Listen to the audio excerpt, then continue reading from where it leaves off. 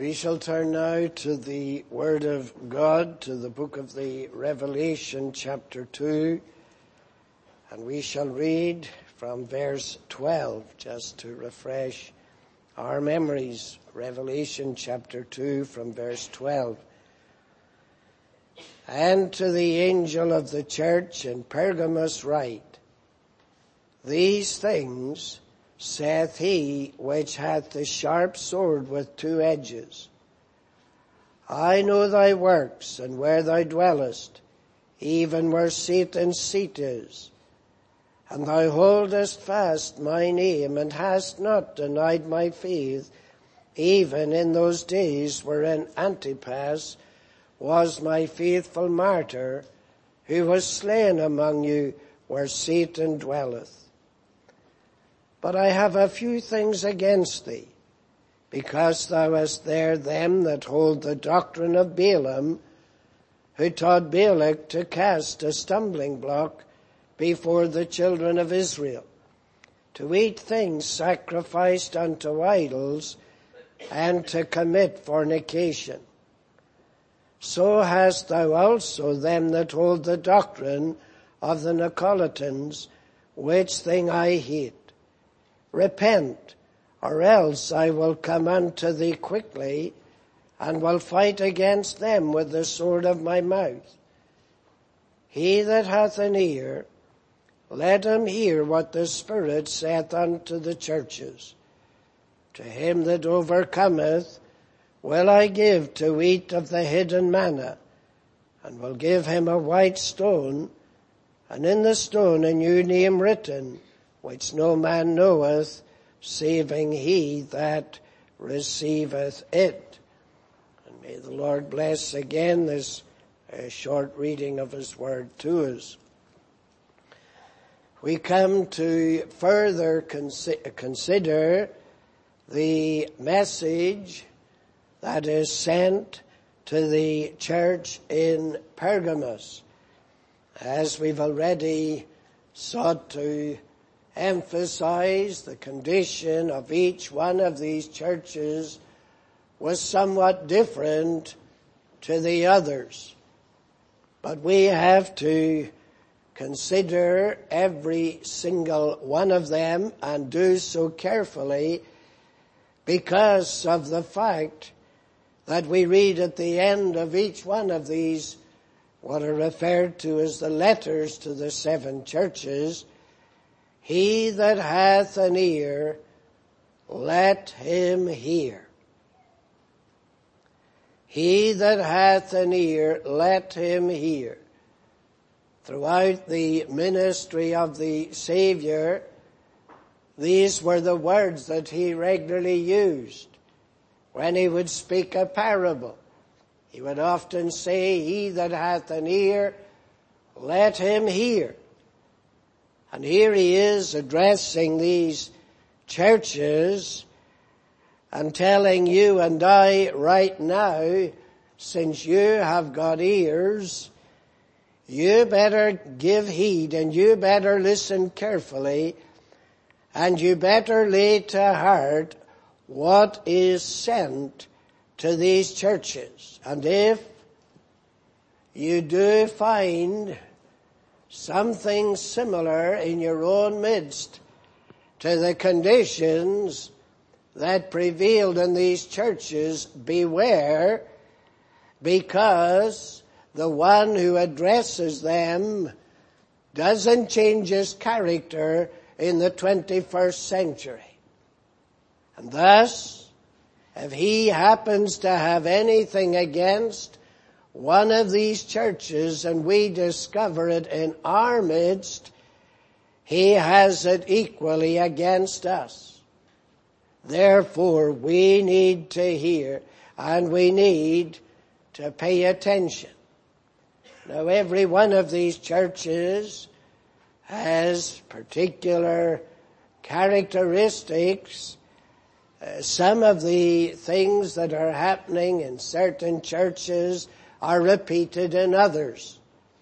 In some of the churches then, there are particular distinctive features that our attention is drawn to. here in the church in Pergamos, there are good things, at least they were good in the past.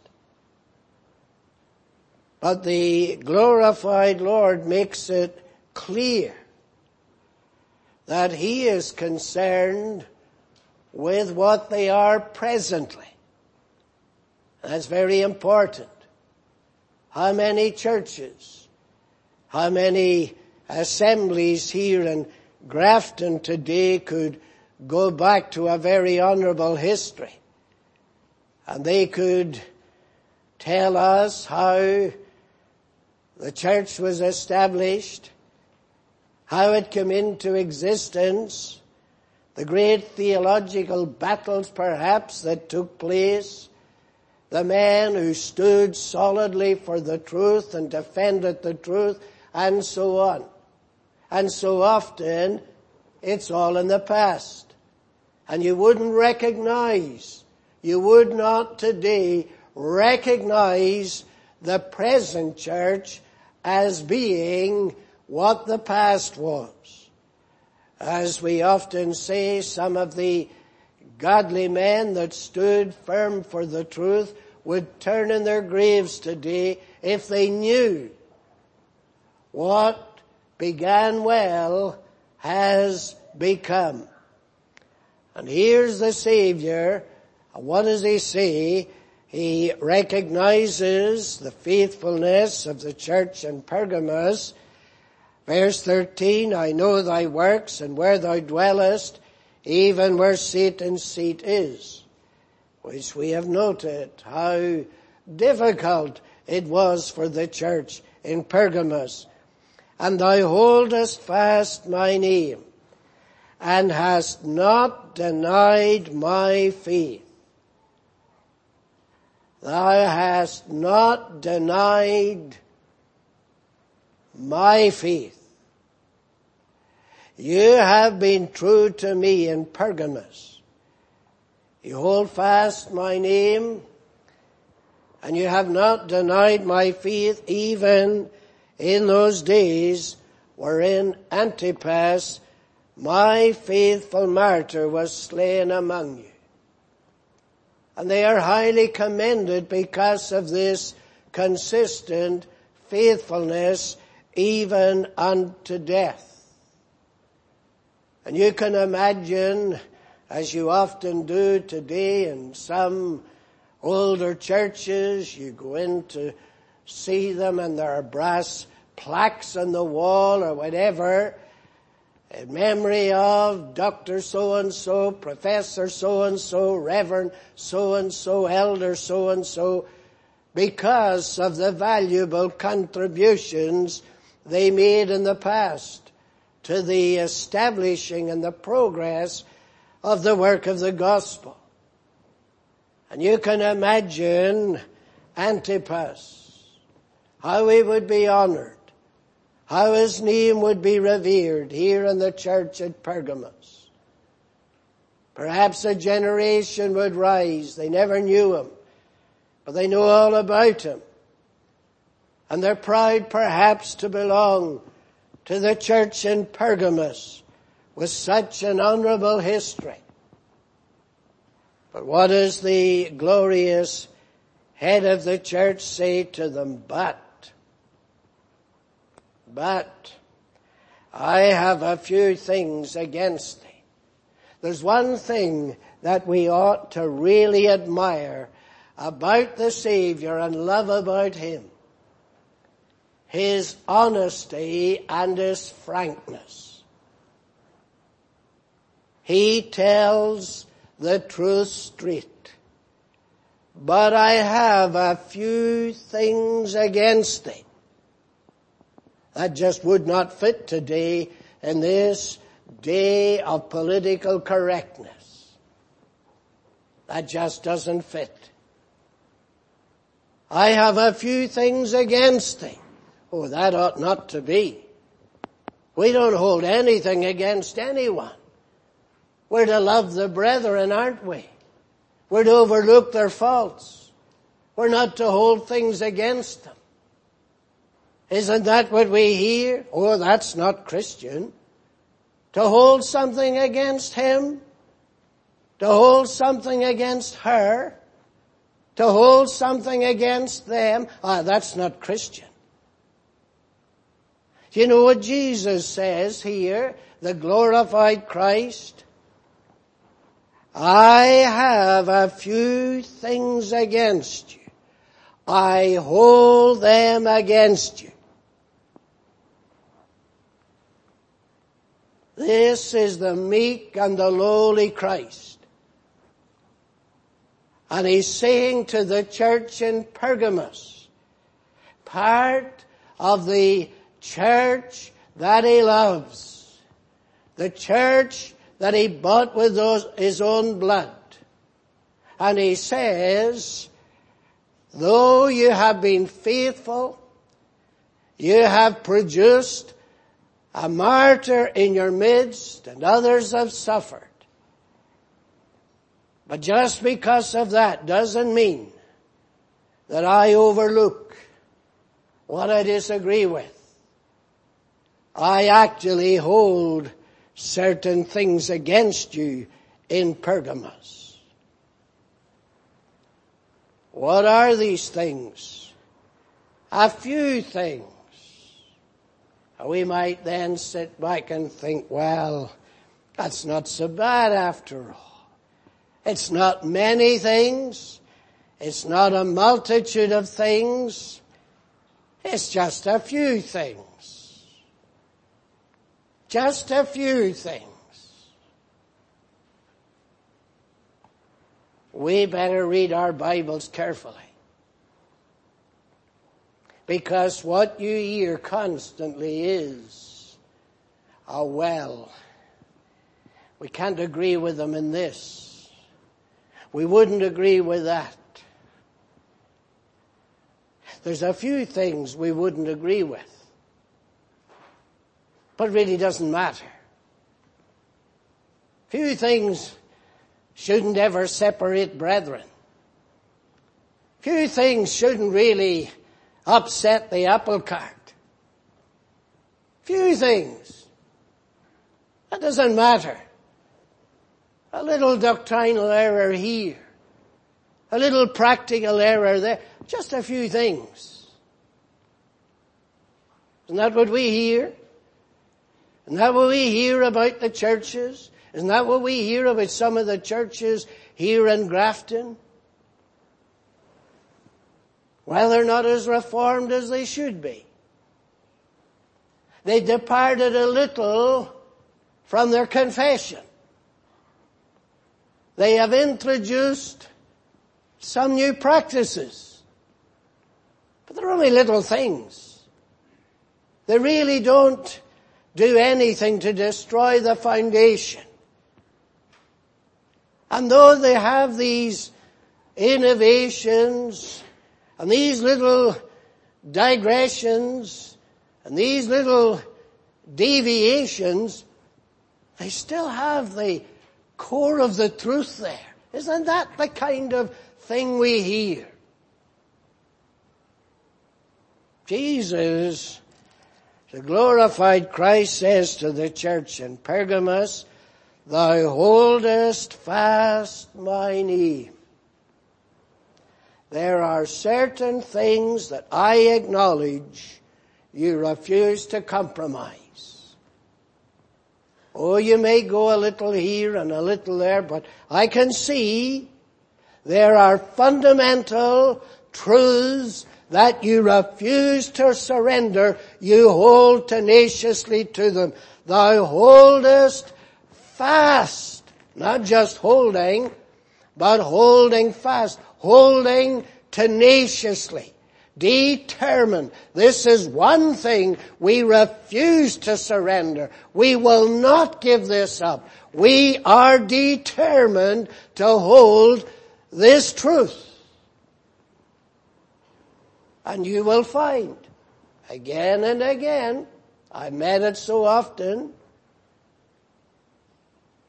churches, ministers, office bearers, And they say, well, we've got the core truths. We refuse to give them up. Oh, we're tired of this happening. We're opposed to that happening. But we've still got the core truth. What does the Savior say to the church in Pergamos? I have a few things against thee, because thou hast there them. There's certain people in the church in Pergamos that ought not to be there. I have a few things against thee, because thou hast there them that hold the doctrine of Balaam. Now, what is the Savior talking about? Doctrine. Doctrine. And nobody wants to hear about doctrine today. No. Fellowship. That's what we want to hear about. Fellowship, not doctrine. Love, not doctrine. We want nice, warm feelings. We don't want doctrine. Here's what Christ, the glorious head, says to the church in Pergamos. I have a few things against thee, because there are certain people in the church in Pergamos who hold false doctrine. Well, surely that can't be too bad. It's not everybody who's holding this false doctrine. It's just some. The majority in the church in Pergamos, they're sound. They're holding to the faith. They refuse to give it up. But the church in Pergamos is feeling the head of the church. It is not maintaining discipline in its midst. Where are we today anyway? We look around the churches today, no discipline, no order. Everyone think as you like, speak as you like, act as you like, believe what you like if you want to believe anything. And here is the church in Pergamos. And if you were to go up to the church in Pergamos, you're looking for somewhere to worship. You've come on holiday. You've come to visit in Pergamos. You go and you read the church notice board to see, will this be a suitable place to worship? The church in Pergamos, the accommodating church. The accommodating church. You'd be thinking, well, there's room for us in here. It's accommodating, so we don't have to worry about what we believe here. We don't have to concern ourselves about what we practice. We'll fit in here perfectly. Because they allow you to come here, and you don't have to agree with them in everything. You don't have to practice what they believe is right. You can come and believe whatever you want, and you're still welcome. Thou hast those that hold the doctrine of Balaam, who taught Balak to cast a stumbling block before the children of Israel, to eat things sacrificed unto idols and commit fornication. Now If the majority were doing that, you'd be thinking this is no church at all. This is the synagogue of Satan. But there are a minority who believe this. There are a minority who hold to false doctrine. And false doctrine produces false practice. You go back to the church in Ephesus. And what does the glorified Christ say there to the Ephesian church, verse 6 of chapter 2? This thou hast, that thou hatest the deeds of the Nicolaitans, which I also hate. The deeds. You hate their conduct, and that's to your credit. They have infiltrated the church, and they have brought their false practices into the church. But at Ephesus, it is to be commended that you hate their deeds. Now here in the church in Pergamos, it isn't a matter of their deeds. It's their very doctrine that is being taught. Some are holding to their doctrine. Not many perhaps, but it is dangerous. We read from that chapter in the epistle that Paul writes to Titus for a reason. The epistles to Timothy and Titus are what we refer to as pastoral epistles, because they are written to pastors or bishops in the early church, Timothy and Titus, who have responsibilities for the government and the discipline and the order, as well as the teaching, wherever they are established.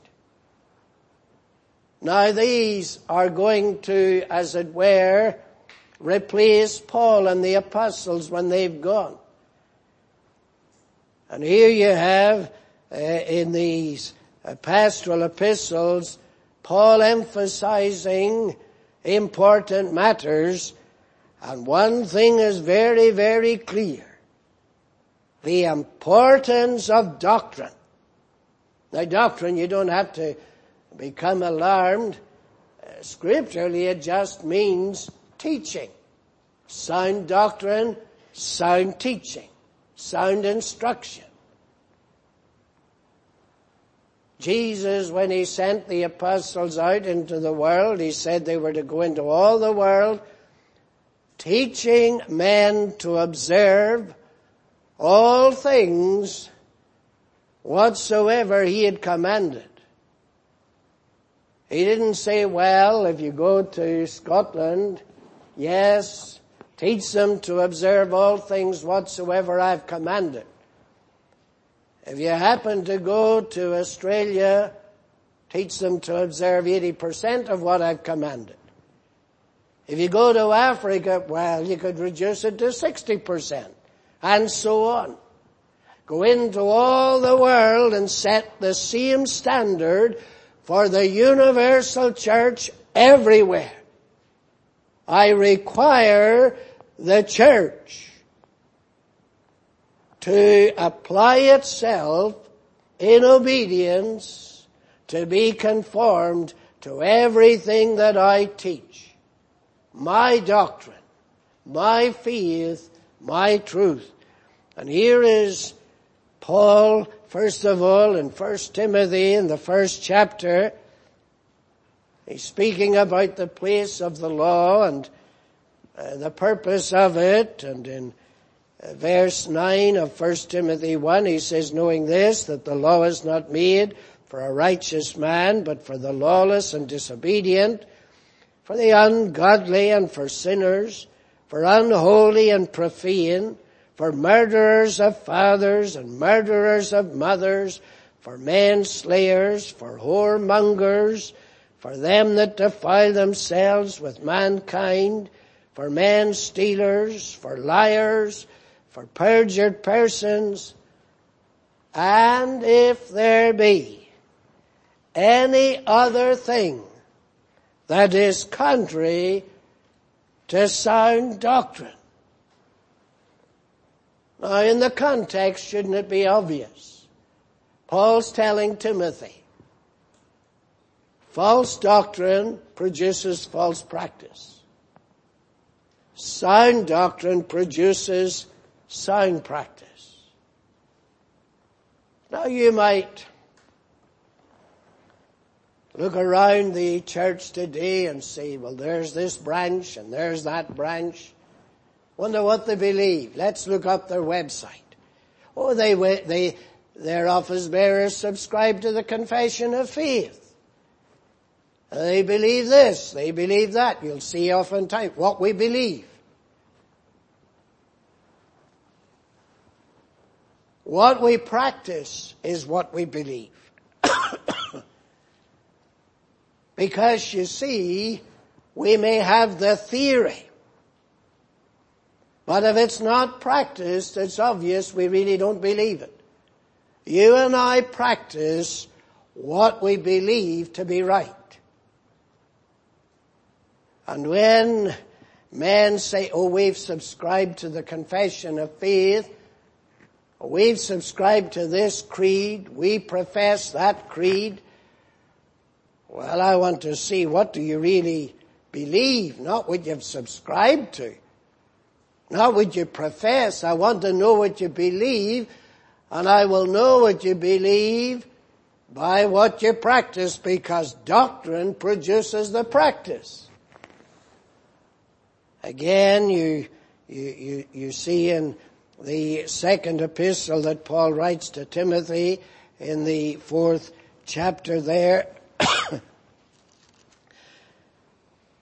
Paul is writing to Timothy about developments that Timothy is going to have to confront.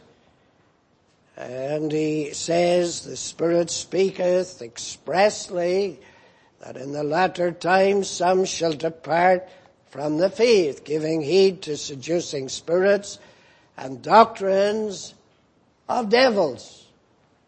Doctrines of devils. It's nearly incredible, isn't it? Doctrines of devils. And Timothy's not out in the world, he's in the church. And he's being told by Paul that days are coming when they'll actually introduce into the very church the doctrines of devils. The devil will have infiltrated to such an extent that they'll be teaching devilish doctrines. I tell you, Paul knew what he was talking about. You just have to look at the development of popery and the Church of Rome and all its doctrines of devils that are taught and believed. And Paul then tells Timothy, your duty when this is happening is to hold fast to sound doctrine. He tells Titus the same thing. As others depart from the truth, so you hold to it. Paul tells Timothy in the same chapter 4, verse 2, they shall be speaking lies and hypocrisy, having their conscience seared with a hot iron, and so on. And then what does Paul tell Timothy to do? Refuse, verse 7, profane and old wives' fables, and exercise thyself unto godliness. How is he going to do that? Verse 6, if thou put the brethren in remembrance of these things. Don't you hear people? They're so clever. They're so confident. Nearly arrogant. Oh, you don't need to tell us that. We know all that. You don't need to remind us of that. That happened in the 16th century. You don't have to remind us of that. That happened in the 19th century and so on. Paul says, Timothy, if you want to be a good and a faithful minister, you put the brethren in remembrance of these things. What things? Compromise, the doctrines of devils, error, creeping into the church. You keep reminding my people of the danger of this kind of thing. And we shall see in a moment that the devil has lots of experience down through the centuries. And he has learned certain tactics really do work. And even though they work so well, the church doesn't even seem to learn. And so the devil comes up and he uses it again and again, as we shall see. But the point we're making is this: sound doctrine. You want to know, as a minister, a good minister? Well, he's a nice minister. See the way he holds his cup of tea. See how delicately he sips it, how nice he is. See the lovely manners he's got. His doctrine. That's what's important. His doctrine. That's vital. And it matters not how nice he is, or how well thought of. If his doctrine is not biblical doctrine, he's just simply a failure. That's all he is. Sound doctrine.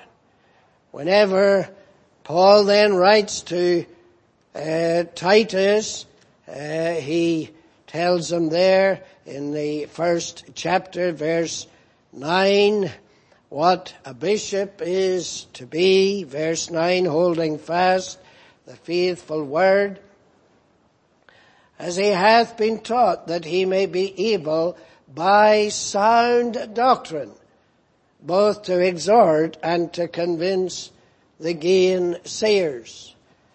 Sound doctrine. Previously in the 4th chapter of 2 Timothy, I should have mentioned it, I charge thee, Paul says, before God and the Lord Jesus Christ, preach the word, be instant in season, out of season, reprove, rebuke, exhort. One wonders what would happen if the Apostle Paul were appointed as a professor to teach divinity students in some of the seminaries and colleges of today. Preach the word, gentlemen, but be careful. Be very careful. You don't need to reprove. And you certainly don't need to rebuke. We don't do that kind of thing today. We win people. We applaud people. We pat people in the back. We give them hugs and kisses. We do not rebuke people. We leave that to the Holy Spirit. Paul says, Timothy, I'm charging you before God. When there's sin in the church, you better rebuke it. And if there are people responsible for it, rebuke them. Rebuke, exhort with all long suffering and doctrine, for the time will come when they will not endure sound doctrine. They won't even endure it. They'll pack their bags and they'll say, we're away, Timothy. We're going to join a nice church. We're going to have a nice minister. That's what Paul is telling Timothy is his responsibility. And then in getting eventually to Titus, he is to hold sound doctrine. Verse 1 of chapter 2, where we read from earlier, speak thou the things which become sound doctrine. Speak. You want to weigh a man up, what does he believe? Well, listen to what he says. Speak. Now, people say, very often too, what you will discover is this.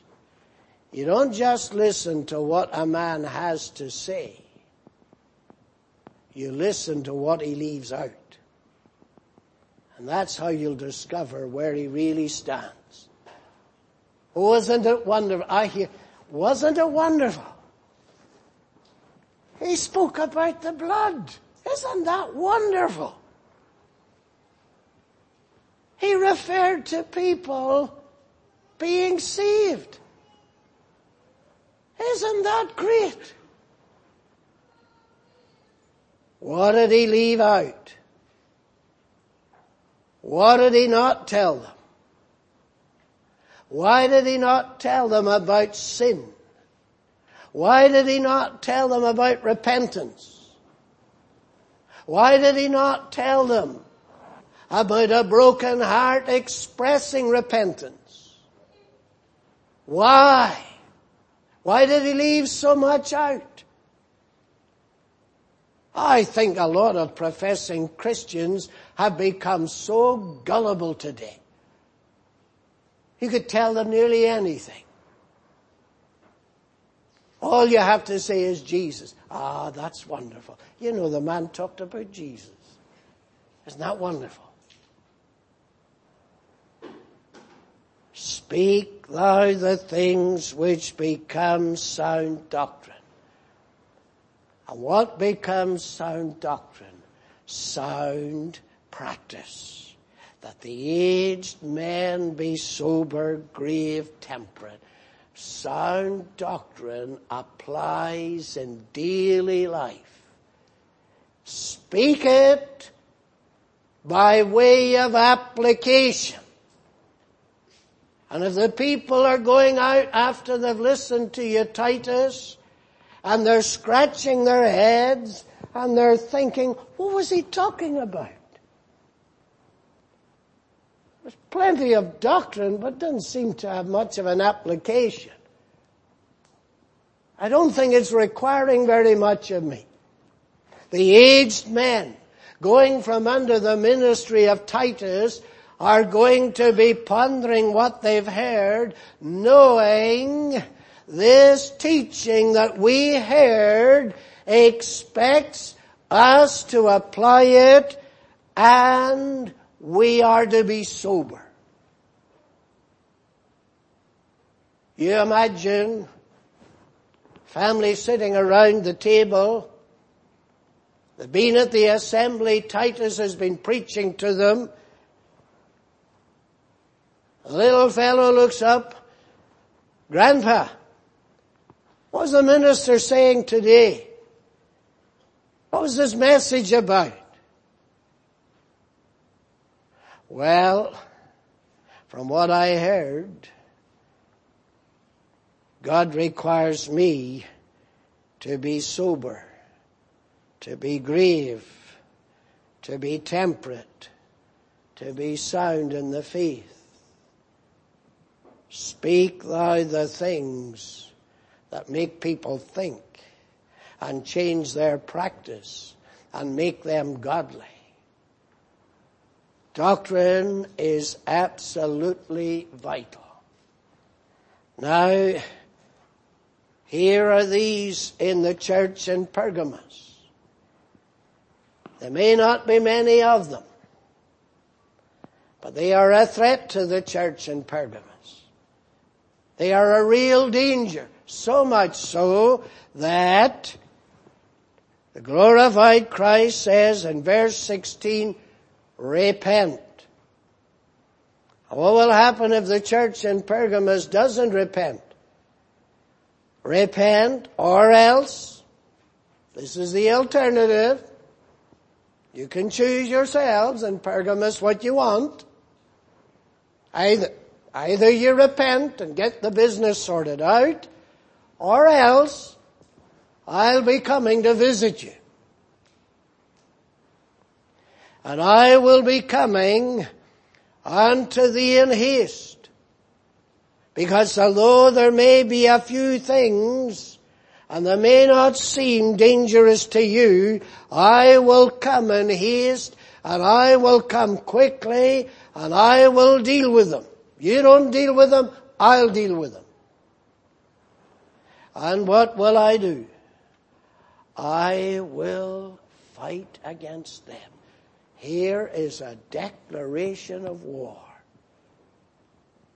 The meek and lowly Jesus declares war against persons in the church in Pergamos. But you can imagine, well, some of these people, they're very nice people, very kind. We've been in their homes, and they're very charitable. We can't agree with what they believe, but doesn't matter. They're nice people. Furthermore, they really give well to support the church in Pergamos. And if they were to leave, we would miss their collections. They're great financial supporters of the church in Pergamos. So we don't want to be too severe. We want to be tolerant. We want to be accommodating. Jesus says, repent, or else I will come unto thee quickly. Do we really think those two little words, repent, or else? Or else? Are they inspired, do you think? Do you think we should take them seriously? Or else? Oh, well, there's not much doctrine in that. Or else, just two little simple words. Or else. That's the alternative. You straighten things out. You repent. You put things right. On the other hand, if you don't, expect a visitation from me, and I will declare war on those persons in the church in Pergamos who hold the doctrine of Balaam and the doctrine of the Nicolaitans. Now it is believed that in reality these are just the same people, the same persons holding the same views, the same errors. They were holding to practices of pure immorality. It's believed that the women in the community were shared among the men. They went to the festivals of the idol gods. They partook of the meals with the worshippers of idols, and so on. But look at what Christ has to say to the church in Pergamos. Verse 14 again. I have a few things against thee, because thou wast there them that hold the doctrine of Balaam. Now go back. Verse 13. Thou holdest fast my name. Thou holdest fast. And if you were to meet some of these people in Pergamos, they can categorically say, we're holding fast to this truth. No compromise whatever. But then there are people in the same ecclesiastical community in Pergamos, and they are holding something else.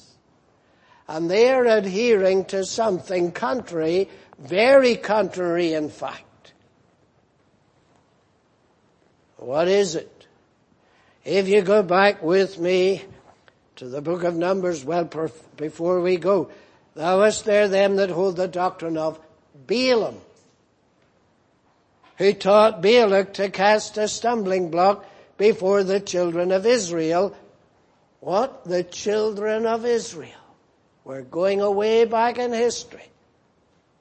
Here's the church, the Gentile church in Pergamos, and here's the head of the church talking to the church here in Pergamos about Israel and events way centuries ago. What's the relevance? Because the tactics that the devil used and was successful in the use of them back in Israel's history, he's using them again. They work. And the church doesn't seem to remember that they work. Go back with me then to the book of Numbers, back to the chapter 22. You will see that the children of Israel, they come up against the Moabites, the king of Moab.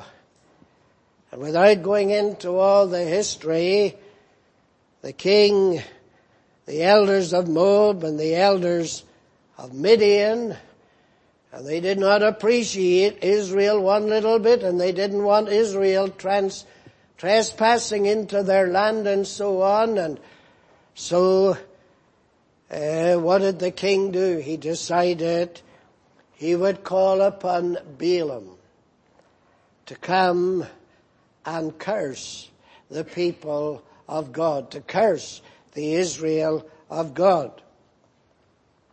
Verse 10 of Numbers 22, Balaam said unto God, Balak the son of Zippor, king of Moab, has sent unto me, saying, Behold, there is a people come out of Egypt, which covereth the face of the earth. And he didn't like that. Balak didn't like it one little bit. These people are a threat. This people, Israel, they're a threat. So he calls up Balaam, you come and curse this people. And of course, the long and the short of it is, God would not allow this to happen. We read, Balaam rose, verse 12 of the same chapter, God said unto Balaam, thou shalt not go with them, thou shalt not curse the people, for they are blessed. And without going into it all, you find that Balak tried several ways to get Balaam to curse the people of God. And God forbade it every time. Balak would try different tactics, and it still didn't work. And he would build altars, and he would come, look at them from this direction. Then you'll see a different sight of them, and you'll be able to curse them then. And it never worked. He just couldn't curse them. God refused to allow it. And then, chapter 23, you see how, again, Balak does everything in his power to persuade Balaam, you must curse this people for me. And he couldn't do it. So what happens then? We go to chapter 25. And Israel abode in Shittim,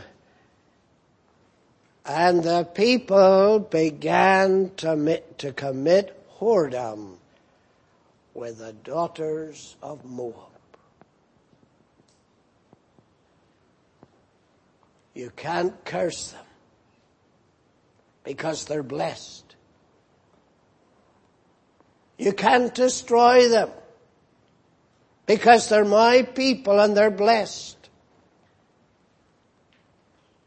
So what now then is the way that the devil works to corrupt this people?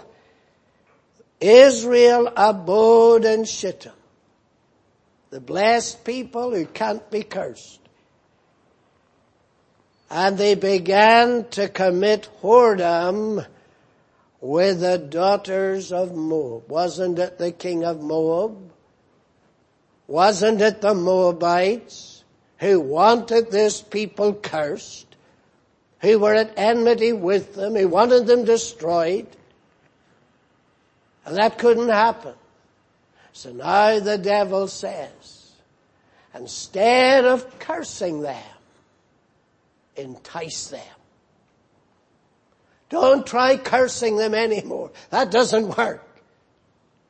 Instead, draw them into fellowship. Draw them into friendship. Marry in among them. That's what happened. Look at chapter 31, verse 15 to see the connection. Moses said unto them, have ye saved all the women alive? What women are these? These are the Moabites. And you go back up through the chapter, you'll see what happens because of this, these bonds that have developed, these Israelites taking these Moabitish women and bringing their idolatry, bringing their festivities, bringing their immoral practices in among the children of Israel. And what we're told is that a plague breaks out among them. And Moses has to call for a slaughtering of these people because they are going to destroy Israel. Balaam can't curse them to please the Moabites. But the Moabites now have got right in among them. And the Moabites now have corrupted them. And you'll see that verse 16, Numbers 31, verse 15, Moses said unto them, have ye saved all the women alive? Behold, these caused the children of Israel through the counsel of Balaam to commit trespass against the Lord in the matter of Peor, and there was a plague among the congregation of the Lord. Balaam, I'm sorry, Balak, I can't curse them. So stop trying to curse them, Balaam, because God has blessed them. Stop trying to destroy them, because you'll not succeed. But I'll tell you what to do, Balak. Drop the hostility. Become friends. And all will be fine. What do we read here in the book of the Revelation? I have a few things against thee, because you've withstood the opposition. My faithful martyr Antipas was prepared to lay down his life for the truth. But now a little leaven has come in. A little leaven. And if you don't deal with it, it's going to destroy the whole church in Pergamos. The devil knows when he can't succeed through opposing the church from outside, the best thing to do is draw into it them who will corrupt it. That's what Balaam did. That's the advice he obviously gave Balaam. Don't be hostile, Balaam. Don't be at enmity. Make friends. And then everything will be pleasing. Isn't that what's going on in the ecumenical movement and spirit of this generation? The devil knows. I have fought and I've persecuted and I've opposed and I've warred against the church and I've risen atheists and I've risen skeptics and I've risen every kind of opposition. And the fires have burned to destroy the godly. The gallows have taken the lives of many of the saintly. And yet the church goes on in opposition, standing firm in the truth. Persecution doesn't work. So what will we do?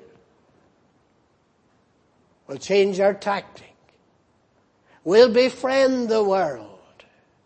We'll introduce some practices that the world will appreciate and stop opposing us because they can see we're not so different after all. That's what happened here in Pergamos. You would think when the church in Pergamos would read the Old Testament, read the Scriptures, wouldn't they learn? Wouldn't they know? But the devil knows. I can use this tactic because it works. It succeeds every time. Instead of the world fighting the church, let the world come into the church. And all will be fine. And that's what happened. And you know what Christ says? I hold this against you. A little leaven. You can see, you go, for example, to the first epistle that Paul writes to the Corinthians there in chapter 5. You see there immorality reported to Paul taking place in the church at Corinth. And we have reason to believe it's the same sin that's being committed. The sins of that was introduced by Balaam, the sins of the Nicolaitans in Corinth. And what does Paul write to them? They've got to deal with this immorality, this corruption in the church in Corinth. And he says in verse 6, your glorying is not good. Know ye not that a little leaven leaveneth the whole lump? A little leaven. You just need a little of it. What do people say? Well, a little. It's not going to do a lot of harm, is it? It's going to do a lot of damage, is it? Here's the church in Pergamos in real danger. And what does Christ say? Which thing I hate? These are his own words. These were things in the church. And he hated them. And he hated them so much, he declared war against them. I tell you, I wouldn't want to be in the church in Pergamos when that war would start. Because although the glorious Christ is not out to destroy the church in Pergamos, and he commends those who have stood faithful to the truth, he is going to come, he says, with the sword of his mouth. He's going to come with his truth.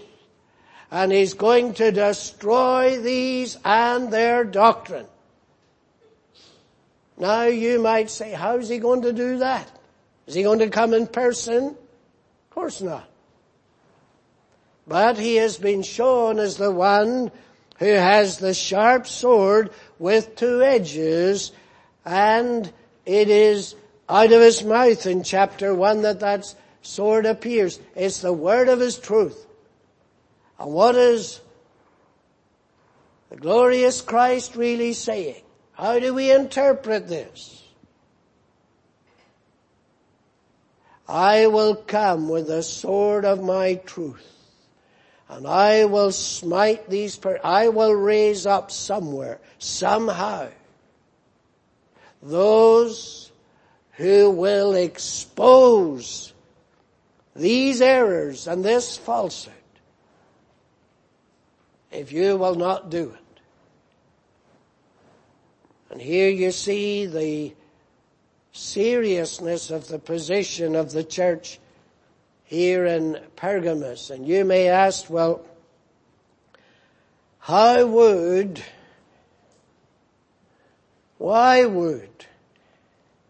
Christ speak in strong language like this?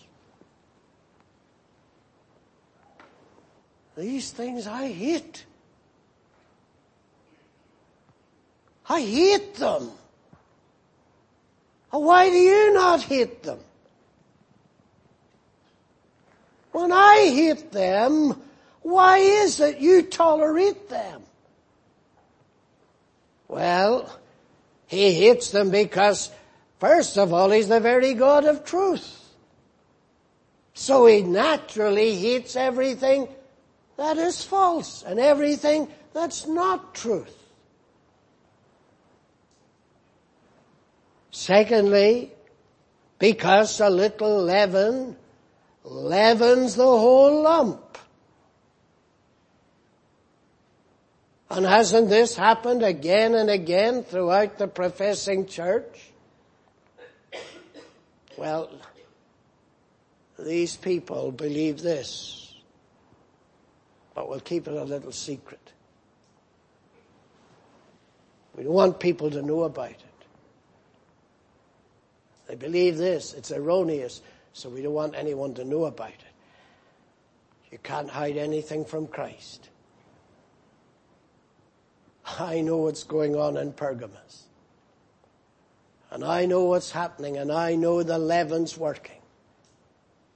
But also another reason why he says, which things I hate, is because it damages the reputation of the church in Pergamos. You just think. Translate the church in Pergamos into Grafton. And someone comes along and says to you, what do you people believe in Grafton? Oh, well, we believe this, we believe that. We subscribe to the confession. All our ministers, all our elders, they all believe the same thing. They all subscribe to the same thing. We sing the Psalms, we keep the Sabbath, and so on. Oh. Where's your church? If it's Roy Street.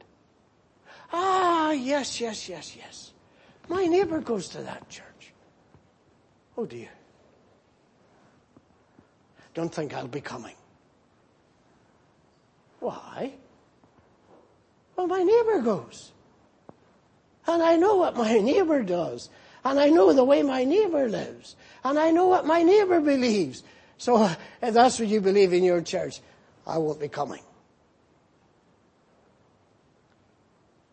What is Christ saying? You have in the church in Pergamos those who are letting down your witness, who are presenting to the world a false witness and a false testimony, because you imagine one of these people sitting around the table.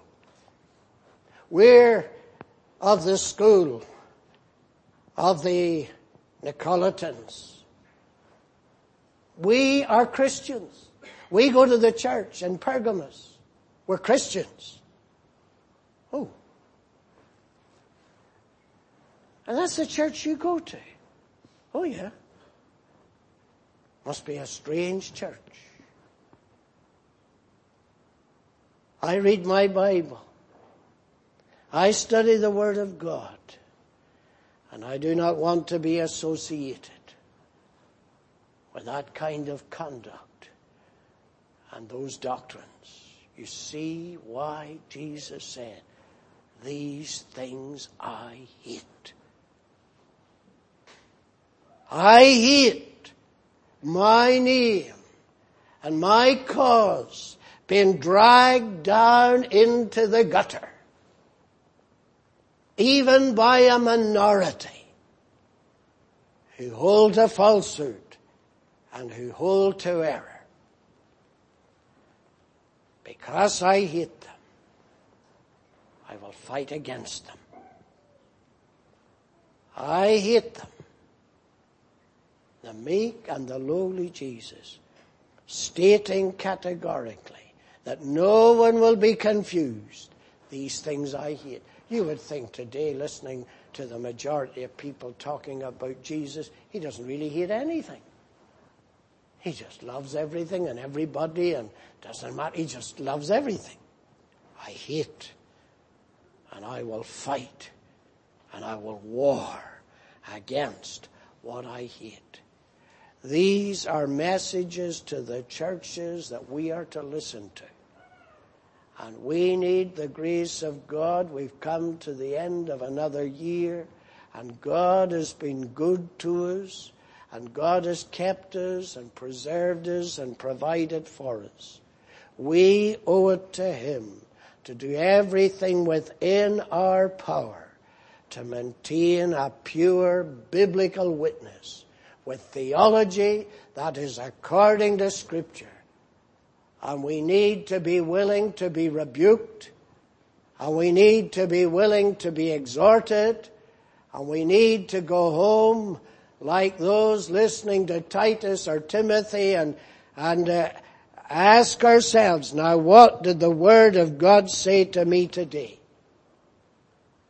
What does God want me to listen to? What have I to lay to heart? There's one thing that is as clear as crystal. You cannot read these letters to the churches without seeing one thing standing out. The head of the church desires and requires consistency. Consistency. And may God grant us grace to be consistent. Let us pray. Most holy and eternal God, we bless Thee for the Church of Christ throughout the world. And yet we have to recognize the many failings, blemishes, shortcomings, error everywhere. We cry to Thee to come and reform Thy church. Bring us back to Thy Word, that we would fear and dread the intrusion of error or falsehood into our doctrine or into our practice. Oh, keep us faithful, we pray, to Thy holy truth. Apply Thy word, pardon our sins now and receive us. For Christ's sake, amen.